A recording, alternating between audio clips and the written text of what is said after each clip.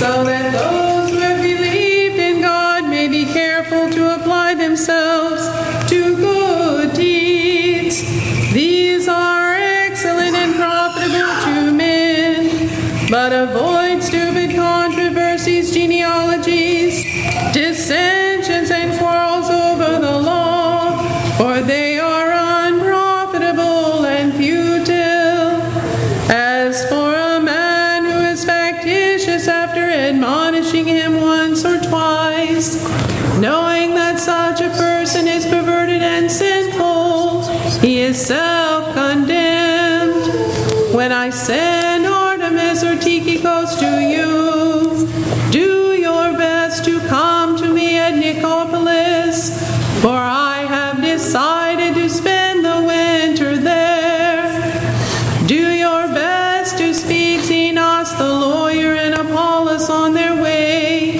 See that they lack nothing, and let our people learn to apply themselves to good deeds, so as to help cases of urgent need, and not to be unfruitful.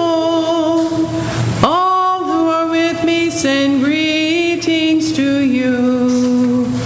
Greet those who love us in the faith. Grace be with you all. Amen. He speaks to you, the reader. Alleluia, alleluia, alleluia.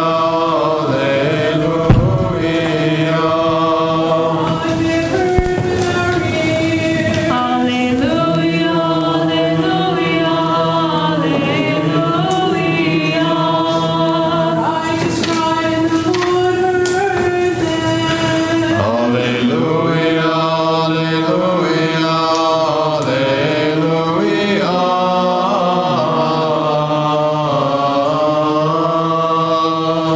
Wisdom, arise, and let us hear the holy gospel. Peace be with you all. And with your spirit.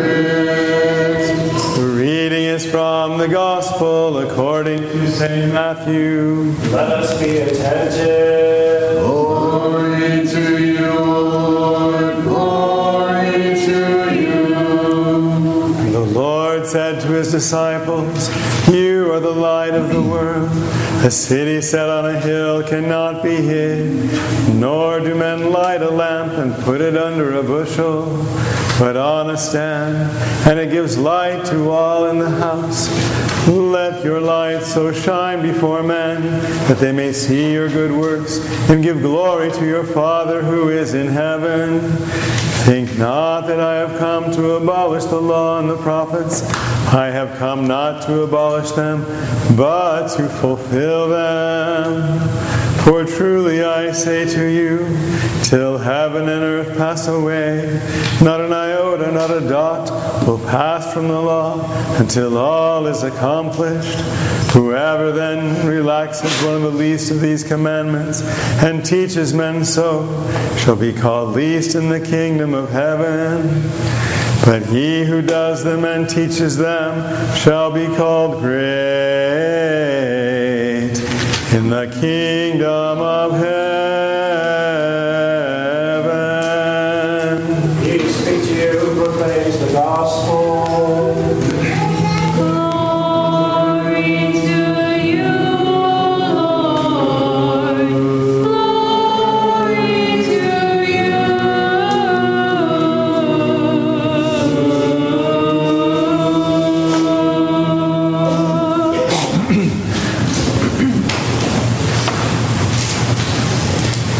In the name of the Father, and of the Son, and of the Holy Spirit.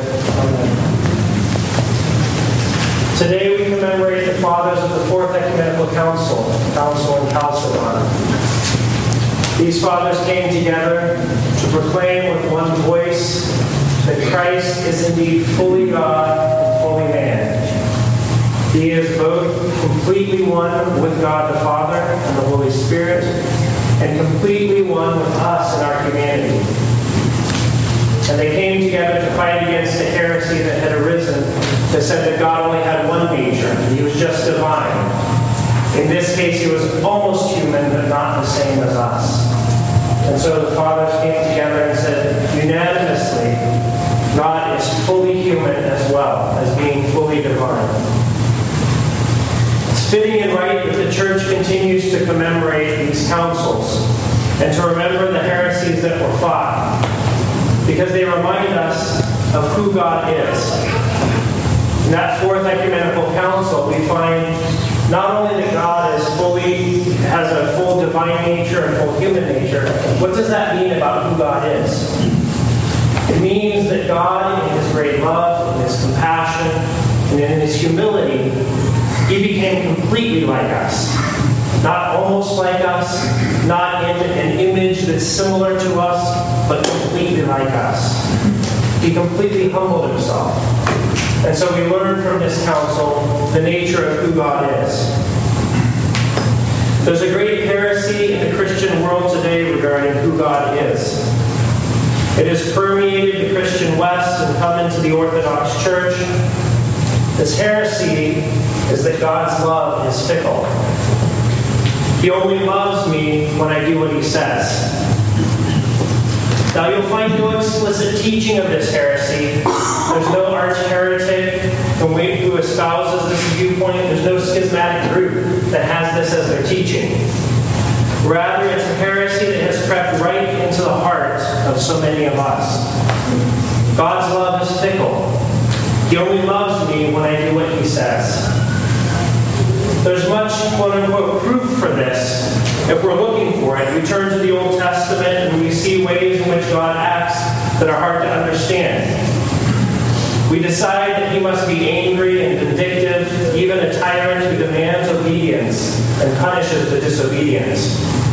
We say, Lord, have mercy, and are thinking of it as a way to placate God. Maybe if I say, Lord, have mercy enough, he'll forgive me for the ways that he wants to punish me. You know how seductive this way of thinking is.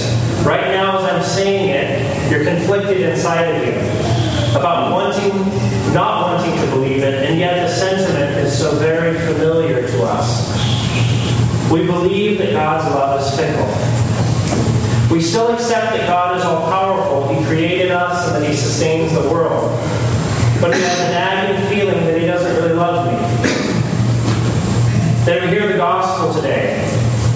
And the gospel says, think not that I have come to abolish the law and the prophets. I have come not to abolish them, but to fulfill them. For truly I say to you, till heaven and earth pass away, not an iota, not a dot will pass from the law until all is accomplished.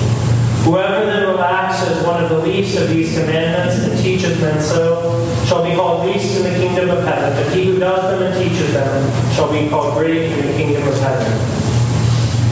If we have this little heresy, this nagging thought in our head that God's love is fickle, and that we really need to follow his commandments, we hear that passage and we go, oh my gosh, what am I going to do?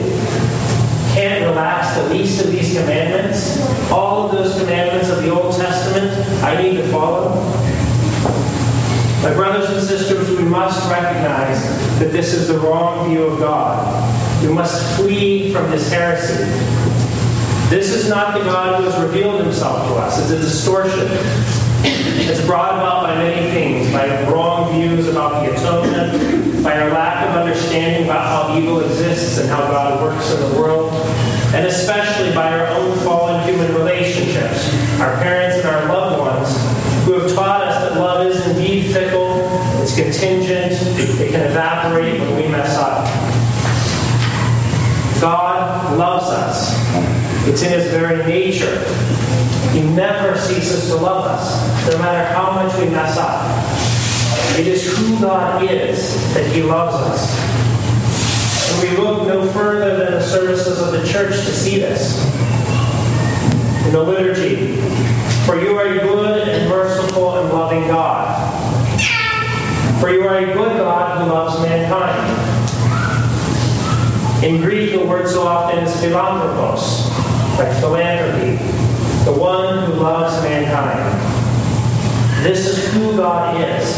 This is not an emotion that he might have sometimes. It's not a thought in his head that passes and goes away. It's not something that we can earn or garner or lose. It is who he is. God is love. After communion, when I raise the chalice one last time before the people, I say, Lord, save your people and bless your inheritance. Have you ever thought about that? Your inheritance. That's what you are. We are all God's inheritance. And what is an inheritance? It's something of value.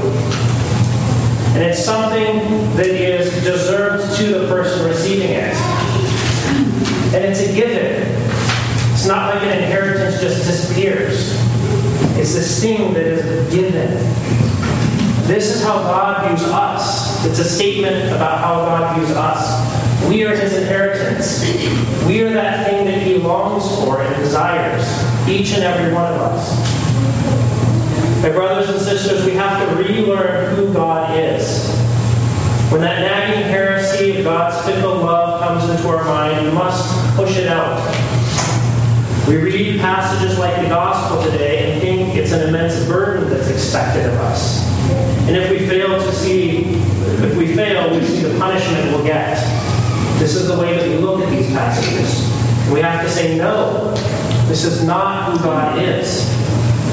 We think of the commandments as hurdles, or as roadblocks, or even as hoops that we have to jump through to be a good servant of God. Salvation is the light at the end of a long tunnel. And to get there, we have to do all these commandments.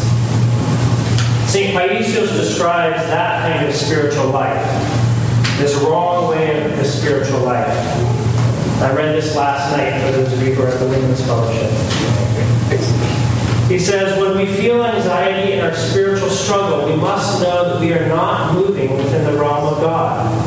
God is not a stifling tyrant. We should all strive with philokimo, which is that self-sacrificial love, and according to our own strength. It is by cultivating philokimo that we grow in our love for God. When our efforts are driven by philokimo, our prostrations and fastings will be pure outbursts of love, and our path one of spiritual valor.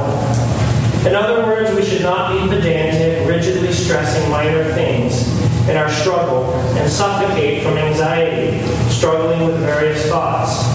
We should simplify our efforts and put all our hope in Christ rather than in ourselves.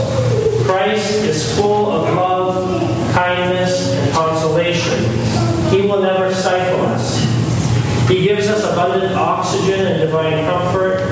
There's a clear difference between the kind of spiritual work that is prudent and deep and the kind that is characterized by an unhealthy fastidiousness and over-scrupulousness. Being full of internal anxiety, this second kind of spiritual work suffocates and represses us. Its external and indiscriminate pressure is like a migraine beating inside our heads. This is the voice of God doesn't really love me. The answer to that nagging voice is, I need to do more. I need to do more, then God will love me. But that's not actually the answer. The answer is before that, saying, no, God does really love me. God does really love me. If he loves me, then what? Rather than, how can I get God to love me? So we see in light of that the commandments, they're not hurdles.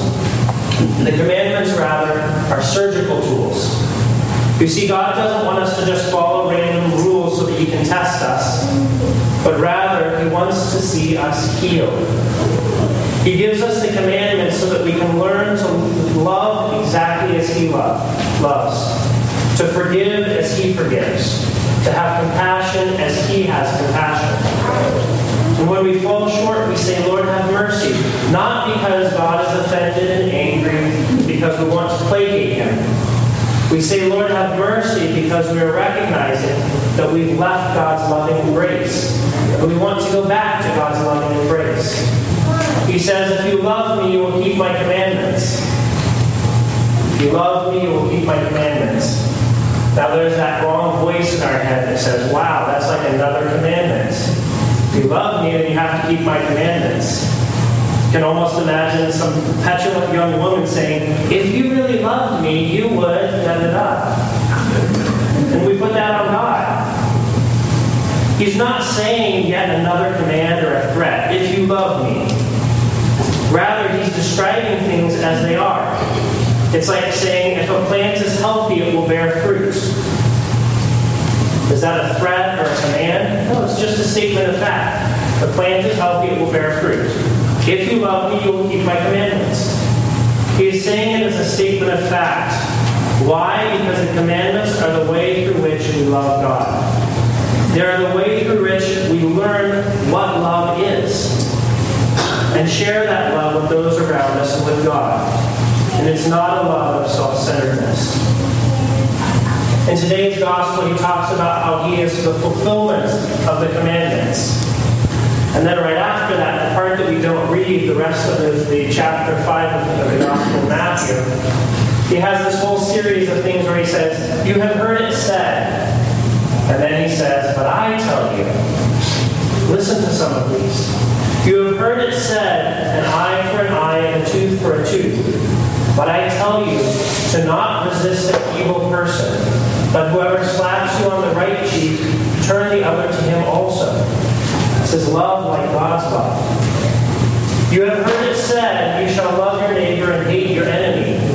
But I say to you, love your enemies, bless those who curse you, do good to those who hate you, and pray for those who spitefully use you and persecute you.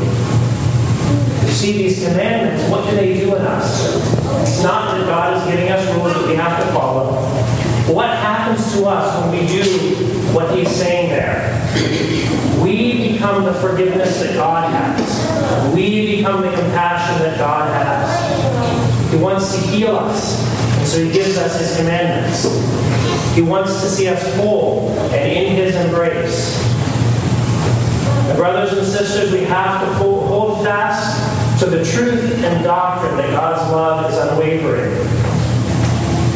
He has given us so many tools to help us love just as he loves. This is the God whom we know, not the God that we have in the voice in our head telling us that he really doesn't love us, that we really need to try harder to get his love. This is the God that's revealed in all of the services of the church. And may the love of God abide in us through his commandments.